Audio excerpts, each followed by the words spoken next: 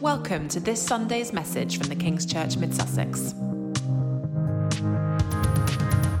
Welcome to King's. It's great that you're here. How many gifts?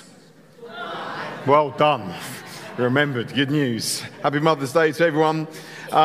Great to see you in the room. Also, hello to those watching online. I know we have some people watching live or on catch-up maybe during the week. It's great to see you. Actually, I know there's a couple of people that would love to be here, but they are unwell today. So why don't we give them a wave? I'm going to speak to Anne and Jackie and Anthea. Can we give them a wave? Is that okay? And say we love you guys and we're praying for you. And sorry that you can't be in the room, but we're glad you're joining online. So I'm Jim, if you don't know me. I'm one of the pastors here. It's my joy to be able to speak today. I'm excited to speak today. I'm also a little daunted about speaking today. And the reason why I feel a little bit daunted about speaking today is because we're going to be looking at some really, really serious words of Jesus. Some really important words. I mean, all these words are important, right? But just sense the kind of seriousness of what Jesus says. Please open your Bibles, Matthew chapter 7. Matthew chapter 7. And let me just in this moment as well encourage you, if you regularly come to church, please bring a Bible with you, whether it's on an app or whatever. I think it's really important, and I know I say this before, but I say it because I think it's really important. It's really important that you know that what we're saying up here is actually in the book. You see it for yourselves. There's this story in the book of Acts where we read about a guy called the Apostle Paul preaching. It says some Jews were listening to him, and it says they examined for themselves the scriptures to see if what Paul was saying was true. And that's so important to examine for yourselves the scriptures so that you know that actually what we're talking about is in here and in the book. And I want to encourage you, bring a Bible along. If you don't have a Bible, let us know. We'd love to get you a Bible. It would be our absolute joy to do that. And we're coming to the end of this epic sermon that Jesus has been preaching, the Sermon on the Mount. So the end of our series. This is number 18 of 19 in the series. One more left next week. Kevin Payne will be preaching. And as we come to the end of the message, what we find is that Jesus' primary concern now, for his disciples listening and for us as well, his primary concern is, well, how are we going to respond, therefore, to everything that he's been saying? How are we going to respond to what he's been teaching? There's absolutely, can I just say this? There's no point studying the Sermon on the Mount for what will be 6 months in this church if we just think, oh, well, that was some nice information. Okay, no point at all. The whole point of the Sermon on the Mount is that it causes us to examine our hearts and our lives and to think through, well, what does it mean for me to live for Jesus? What's the response I make? And last week, Kieran spoke about the choices. There's a number of choices we see in these last words. Kieran said there's a narrow path or there's a broad path. The narrow path leads to life in Christ Jesus. The broad path leads to destruction. Not all roads lead to God. So very clearly, it's through Christ that we enter into a living relationship with God. It's a narrow path. So a decision is needed. Are you going to walk the narrow path? Are you going to walk the broad path? There's not another path. There's not a third way. The narrow path or the broad path. Last year, we had a family holiday. In August, we went to France, and one day as a family, 6 of us in our family, we went for a walk, and it was along a river, and we were near some mountains, and the path started to climb up the mountain, and there was waterfalls, and as we were coming to the waterfalls, we heard noises up in the trees, and we looked up, and there were people above us in the trees, and they were coming down zip lines, and they were walking between trees on kind of rope bridges and paths and everything else. A bit like Go Ape. Has anyone seen or done Go Ape? Hand up if you know what I'm talking about. Like these tree line kind of adventures. And I looked at my lad Levi and I thought, oh yes, oh yes. So none of the rest of the family were interested, but me and Levi were. So we went to the little booth and they said, we'd like to do whatever this is, please. And my French is not very good, and there's a lady who spoke some English, and she said, do you want the beginner level or the advanced level?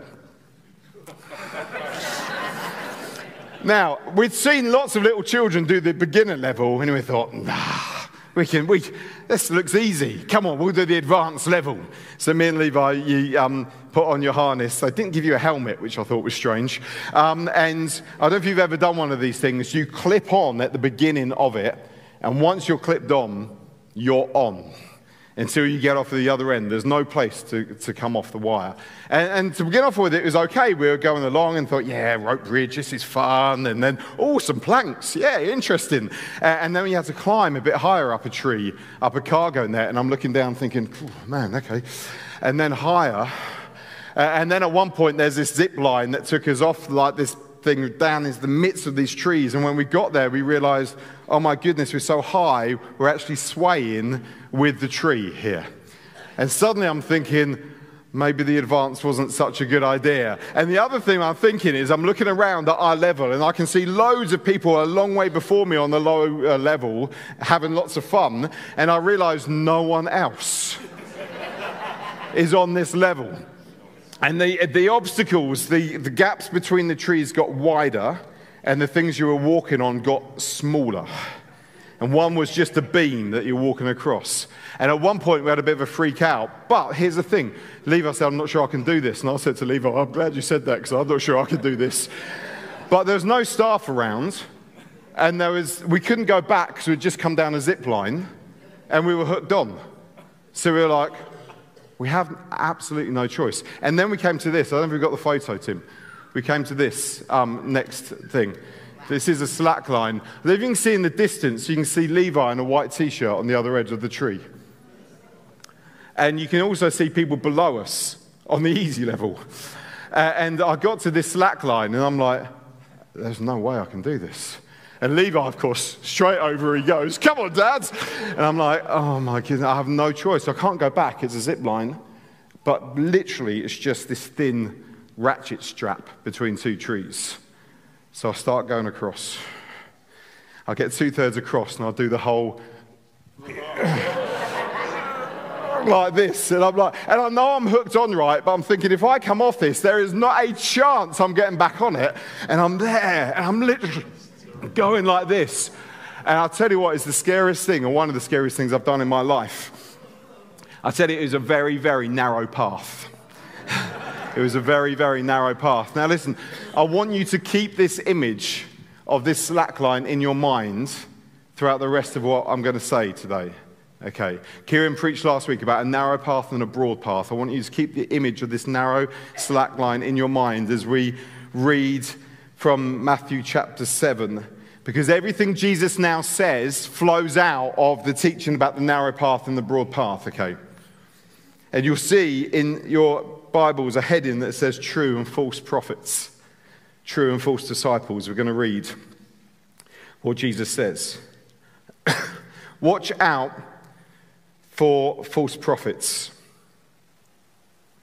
They come to you in sheep's clothing, but inwardly they are ferocious wolves. By their fruit you'll recognize them. Do people pick grapes from thorn bushes or figs from thistles? Likewise, every good tree bears good fruits, but a bad tree bears bad fruits. A good tree cannot bear bad fruit. A bad tree cannot bear good fruit. Every tree that does not bear good fruit is cut down and thrown into the fire. Thus, by their fruits you will recognize them. Not everyone who says to me, Lord, Lord, will enter the kingdom of heaven, but only the one who does the will of my Father who is in heaven. Many will say to me on that day, Lord, Lord, did we not prophesy in your name, and in your name drive out demons, and in your name perform many miracles? And I will tell them plainly, I never knew you. Away from me, you evildoers. Wow. Lord Jesus, I just pray that you'd help us in these moments to really hear what you're saying. Help me as I communicate. I pray our hearts will be open, our ears would be open. Come, Holy Spirit. Let life come to our hearts through your word, I pray. Amen. Watch out. Watch out Be careful. Be on your guard for false prophets. What are false prophets? There's a punk band in the 1980s in New York called the False Prophets. Jesus, surprisingly, isn't talking about them.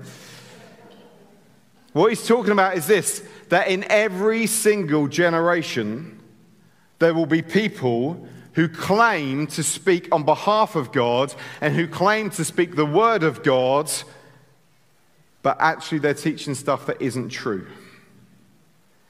And they're false. And more than that, they're dangerous. And Jesus says, watch out. Be careful. Now, in our very tolerant society, it might sound very intolerant and judgmental to speak of anyone as a false prophet. I mean, who am I to speak of what your truth is, or what is true, or what is false? Well, we're talking about it because Jesus talked about it. He talked about it a lot. And the Bible talks about it a lot. Elsewhere, later on in Matthew's Gospel, Jesus says that many false prophets will appear and they will deceive many people. That's going to happen, he says. It wasn't just Jesus who said things like this. The Apostle Paul wrote to Titus and he says, there are many rebellious people full of meaningless talk and deception.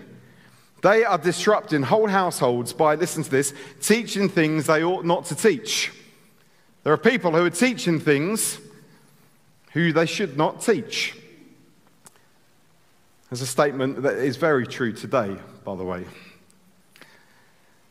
Peter, one of Jesus' disciples, wrote that there would be false teachers among you. They will secretly introduce destructive heresies, even denying the sovereign Lord who bought them. Again, another warning. Destructive heresies. You see, this warning's everywhere in the Bible, actually, Old Testament, New Testament. There will be people who distort and deceive, and they're dangerous. They may sound like or look like the real deal, but they're not. They're dangerous. False teachers, false prophets. Do you know, one of the jobs of an eldership team, I'll talk about this a bit. One of the jobs of an eldership team is to guard the church from false teaching. So we've got this beautiful story in the book of Acts where the Apostle Paul is saying goodbye to the Ephesian eldership team that he's built a beautiful relationship with over a period of time. And he's saying goodbye to the team in the church in Ephesus, the eldership team, and they're in tears saying goodbye to one another because they know they're not going to see one another again.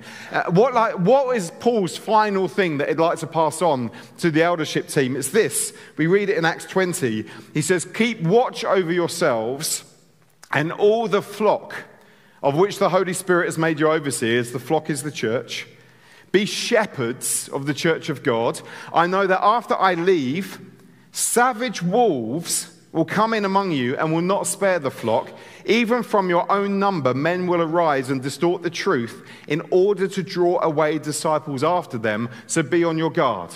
There's the last thing he wanted to say to the eldership team is take care of this church, that they don't get deceived by people that teach stuff they shouldn't be teaching in order to draw disciples away. Away from what? Away from the narrow path of Jesus Christ. Might say things that suggest actually the Christian life is the broad path, or it may be this, or it may be this, and it may not be Jesus Christ and Him crucified. That will happen. And so one of the roles of an eldership team, we use the word elder and pastor interchangeably here. We have 4 pastors, 4 elders, me, Tim, Steve, Kieran. We're elders of the church. One of our jobs, by God, given to elders, is to guard the church from false teaching and false doctrine. From dangerous, deceitful teaching. And it's a job we take really, really seriously. I think it's one of the primary callings on our lives as elders is to guard the church from dangerous teaching. And this is so important for us right now. And I'll tell you why it's so important. Because we are the first generation that's got used to the internet. It used to be generations go by, you didn't have access to everything you could possibly have access to. Now you can watch whatever you want to watch any time of the day. And we can access any kind of teaching or any kind of doctrine or any kind of anything online. We're the first generation that can do that. And listen, on the internet there's a load of great stuff, great resources, great encouragement, great biblical teaching, great opportunities for the church, great opportunities for the gospel. But also online there is a load of rubbish, a load of nonsense. And not just nonsense, stuff that is dangerous and is deceitful.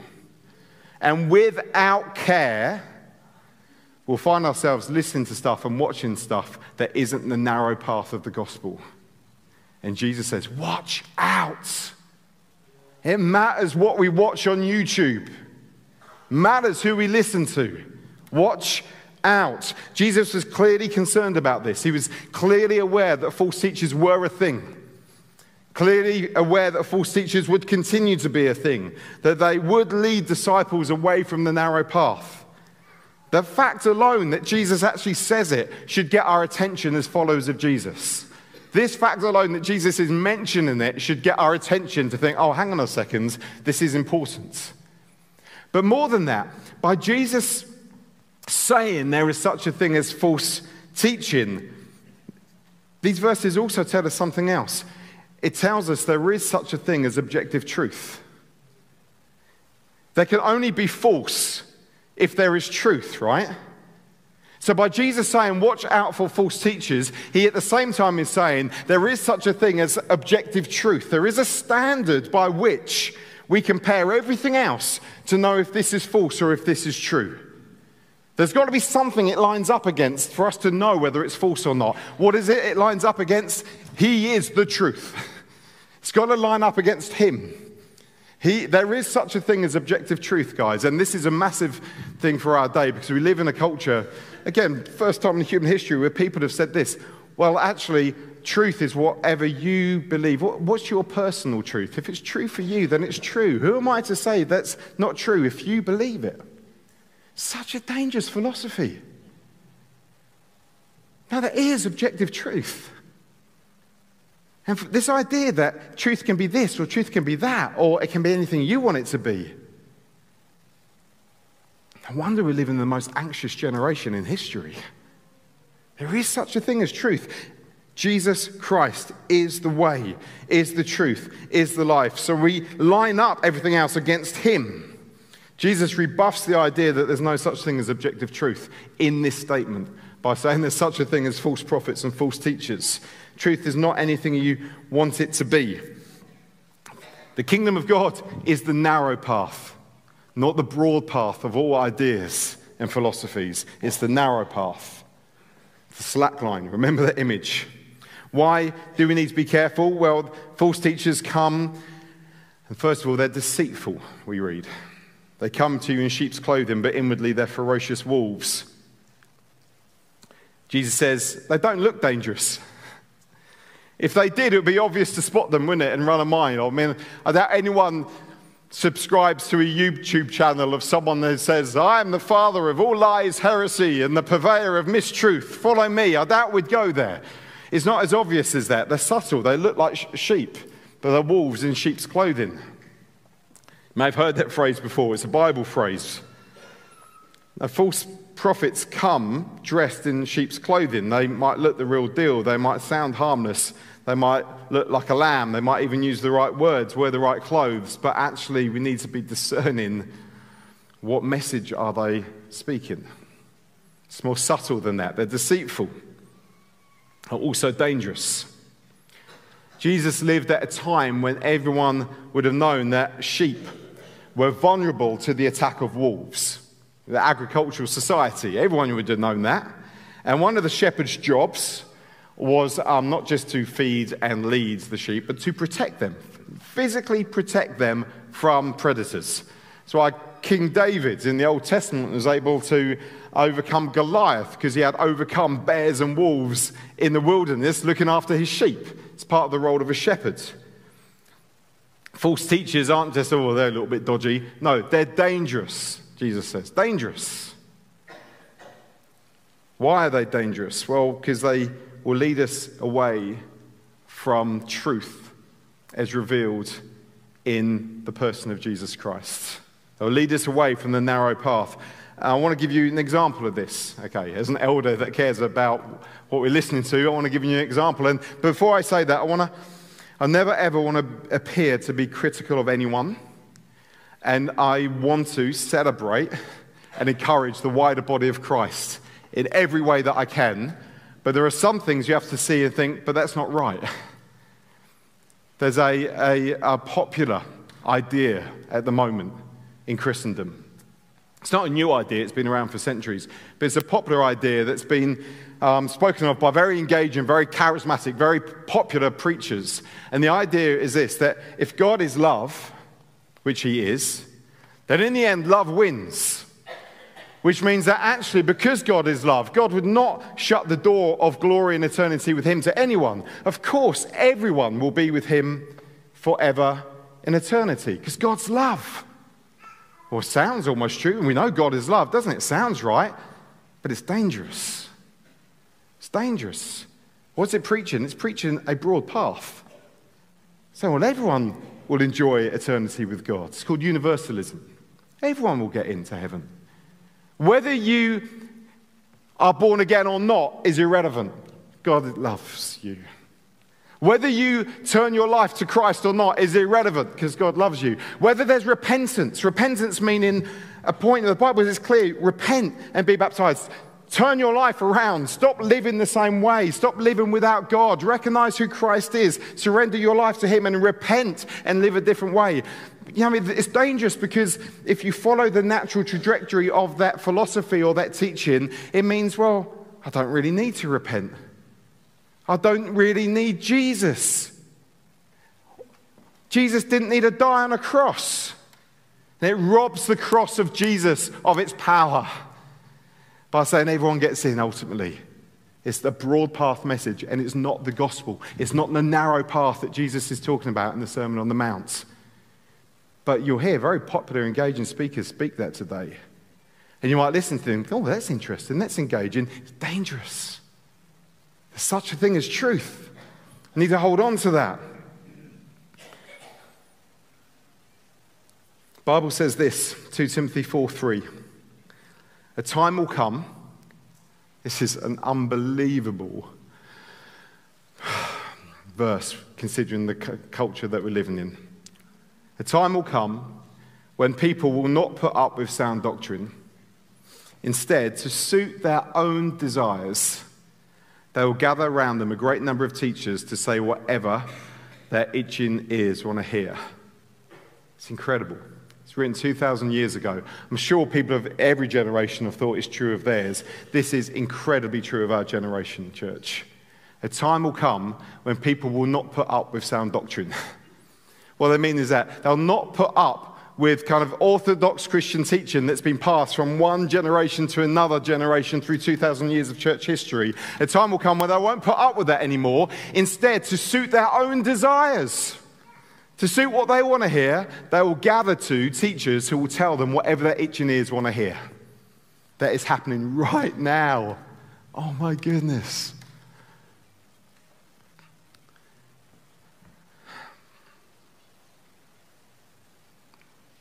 For 2,000 years, the church has held on to orthodox teaching about what marriage is. Living in a generation that won't put up with sound doctrine, but to suit their own desires, they'll gather around teachers who will tell them whatever their itching ears want to hear. And it's the wide path. It's not the narrow path of the gospel of Jesus Christ.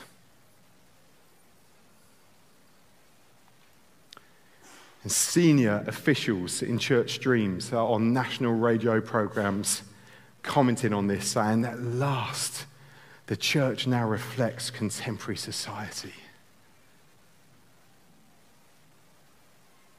When was the church meant to reflect? If the church reflects contemporary society, I'm done. I'll quit.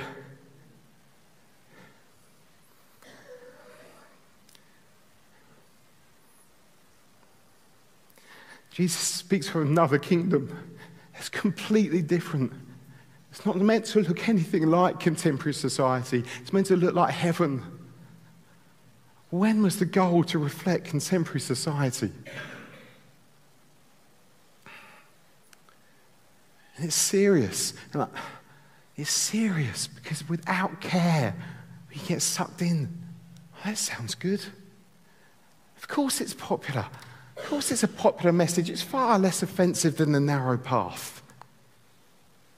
You know, I mean, these teachings that we're hearing, it's far easier to not have to deal with those tricky bits in the Bible about hell and judgment. Just put them to one side, everyone gets in. It's not the narrow path. So be careful. If ever you hear anyone saying, I've got brand new revelation, I've got brand new perspective, no one's ever heard this before, be careful. The church has one message. It's been the same for 2,000 years, Jesus Christ and him crucified. So how do we discern false teachers? What do? Do we become like vigilante heresy hunters? Some kind of Christian version of Ghostbusters. Single life pursuit to exploit false doctrine. Of course we don't. What a waste of time. We spend our lives transfixed by the person of Jesus Christ. We look at the one who is the truth, and we're very careful of what we listen to. Let's be transfixed by Jesus, not by false teachers, but we are to be wise. Jesus says, look for the fruit of their lives. He says, a good tree can't bear bad fruit, a bad tree can't bear good fruit. Every tree that does not bear good fruit is cut down. Thus, by their fruit, you'll recognize them. How do we know if it's a false teacher or not? By their fruit. We look at their lives, their words. Are we seeing what we've heard about in the Sermon on the Mount? Christ-likeness, humility, gentleness, patience, kindness, goodness, self-control. Do they sound like Jesus? Is what they're saying consistent with Jesus? That's why, honestly, it's why when I say, like at the beginning of a preach, please bring a Bible and know what it is, it's because I want us to know what the truth is for ourselves, so that when we hear other stuff, we can think, does it line up with it? So important we know it for ourselves. So you'll hear proponents that will preach a message to say that the Christian life is should be one of abundance, material blessing and prosperity. Literally, I heard a preacher on the Click Preachers this week. You should be able to afford anything else you want, anything you want to afford, because we're the head, not the tail. We're a life of abundance. That's what they said. That's a popular message for a culture obsessed by money. What did Jesus say? No. To follow me, you've got to lay down your life. You've got to die to earthly desires. It's not actually the head or the tail. The first becomes last. The servant is greater, actually. We worship a penniless preacher who died on a criminal cross. Yet some people are fundraising for their own private jet to minister in his name. And I'm calling it out because it needs to be called out, because it's the wide path. It's not the narrow path. So you see by their fruit. You look to the fruit of their lives. Jesus in this sermon has spoken about meekness, purity, humility, hungering for righteousness, being a peacemaker, loving people, loving enemies, not worshipping money, prayerfulness, generosity. He says, be careful with false prophets. You'll recognize them by their fruit of their lives. Do we see the characteristics of the Sermon on the Mount on display? Do they look like Jesus, sound like Jesus? Is the fruit of their lives like Jesus? Watch out. As John Stott wrote, he says, if we care for God's truth and for God's church, we must take Christ's warning seriously. So can I just encourage us to be careful? Be careful. It's Jesus' words, not mine. Watch out for false prophets. They might suggest it's the wide path. It's not, it's the narrow path. Jesus then says, by the way, this isn't just about prophets and teachers. He says something which is even more challenging and maybe even more confrontational. He says there will be people who claim to follow him, but actually they don't really. Your Bible may have the head of true and false disciples in it.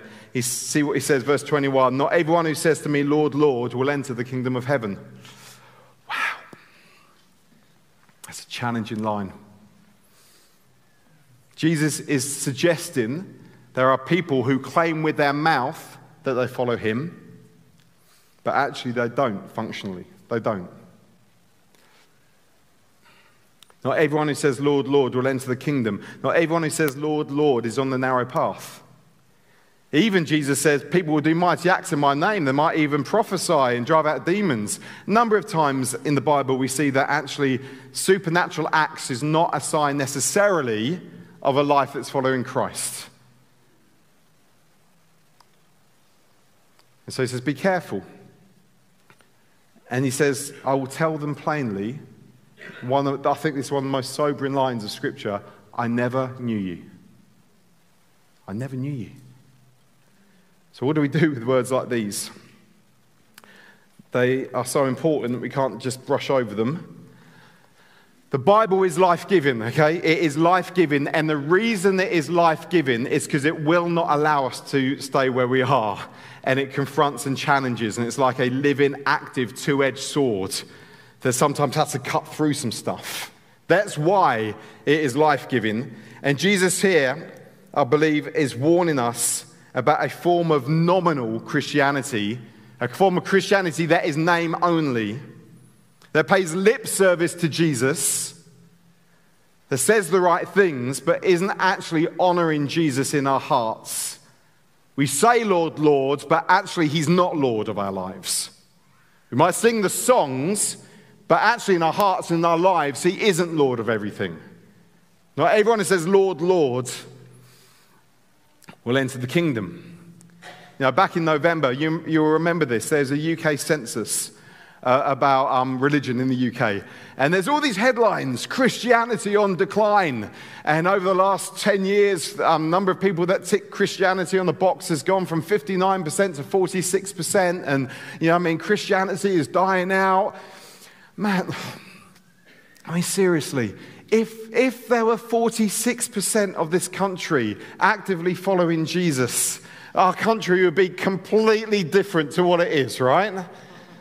So the headlines are like, just don't be discouraged by the headlines. They don't mean anything, okay? Jesus might well say, not everyone who ticks Christian on a survey will enter the kingdom of heaven. And that's not me being judgmental. That's just the reality. If there were 46% of the population actively following Christ, our nation would be transformed. Jesus isn't talking about a survey here, though. He's talking to disciples. He's talking to followers of Jesus. If we're here in the room and you're a follower of Jesus, he's speaking to us. And his main concern, remember, is to help his disciples to respond to the invitation that he is laying out in the Sermon on the Mount. It's a narrow path or it's a wide path. And not everyone that says, Lord, Lord, are actually choosing the narrow path. They may say it with their lips, but actually they still want to live the broad path. It's an invitation to respond to this sermon about the narrow path of the kingdom, the path of meekness and righteousness and prayer and persecution and mercy and generosity. An invitation to live a life of obedience to Christ in his kingdom. Look what he says. It's not everyone who just says, Lord, Lord, but it's the ones who does the will of my Father in obedience because of who he is. The narrow way, the narrow gate, the way of the kingdom is not just about saying the right words.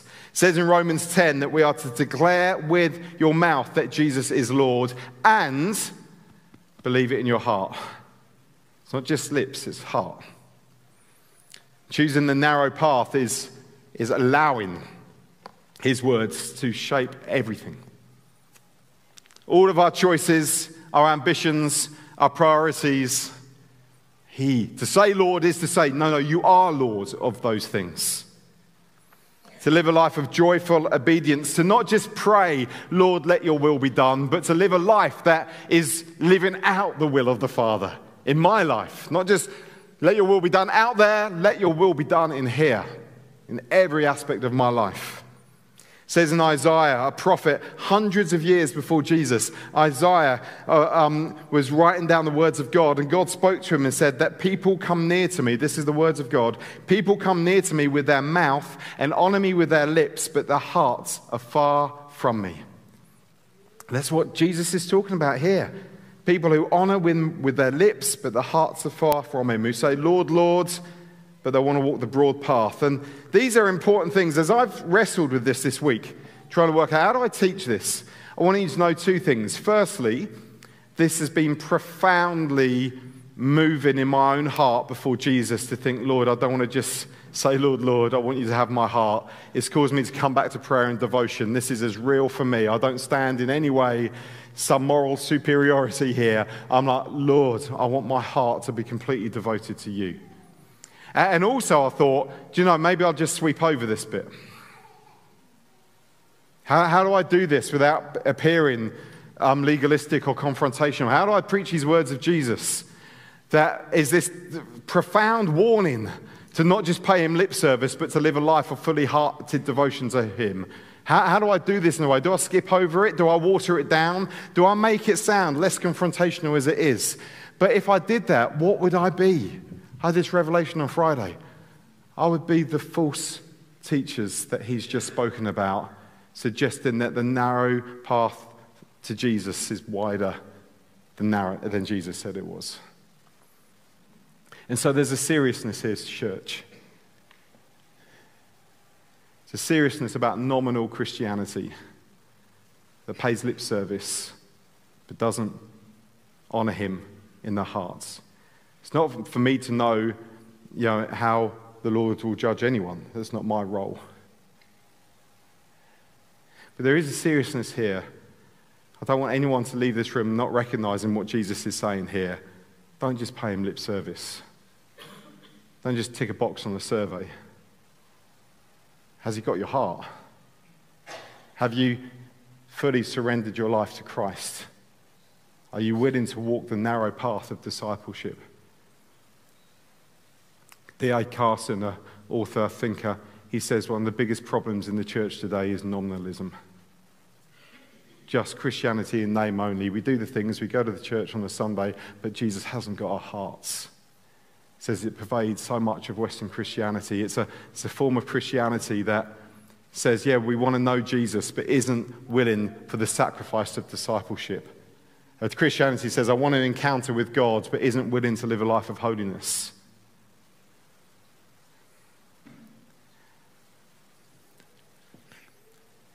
And it's serious. Jesus is calling his disciples to something, and he's calling us to something. Not nominal religion, not nominal lip service to Christ, but heartfelt, joyful obedience to the Father. And it's not that we're saved by our works, we're saved by grace. He has done it. But if grace does not produce in us the fruit of joyful obedience, we've misunderstood the cross and we've misunderstood what grace is. Not everyone who says, Lord, Lord, will know me. There's a seriousness.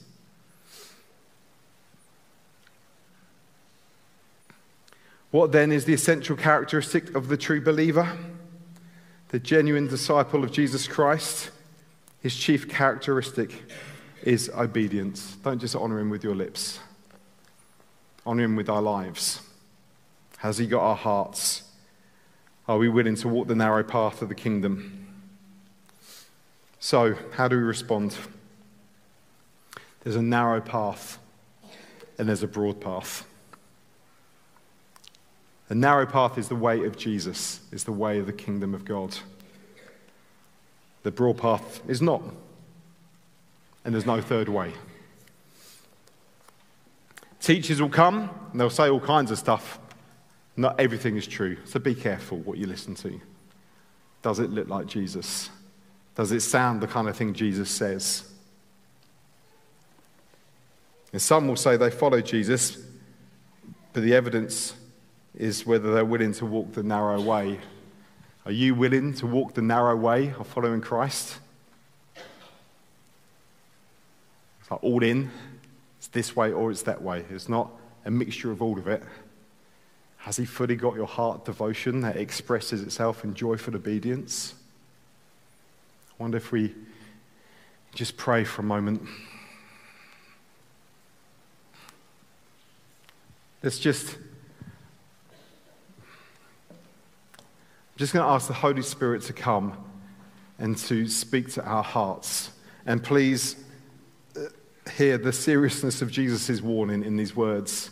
Let's just have a moment where we're serious before God. Come, Holy Spirit, speak to us in these moments, I pray. Thanks for listening to this message from the King's Church Mid Sussex. To connect with us online, visit tkc.org.uk. We hope you'll join us again soon.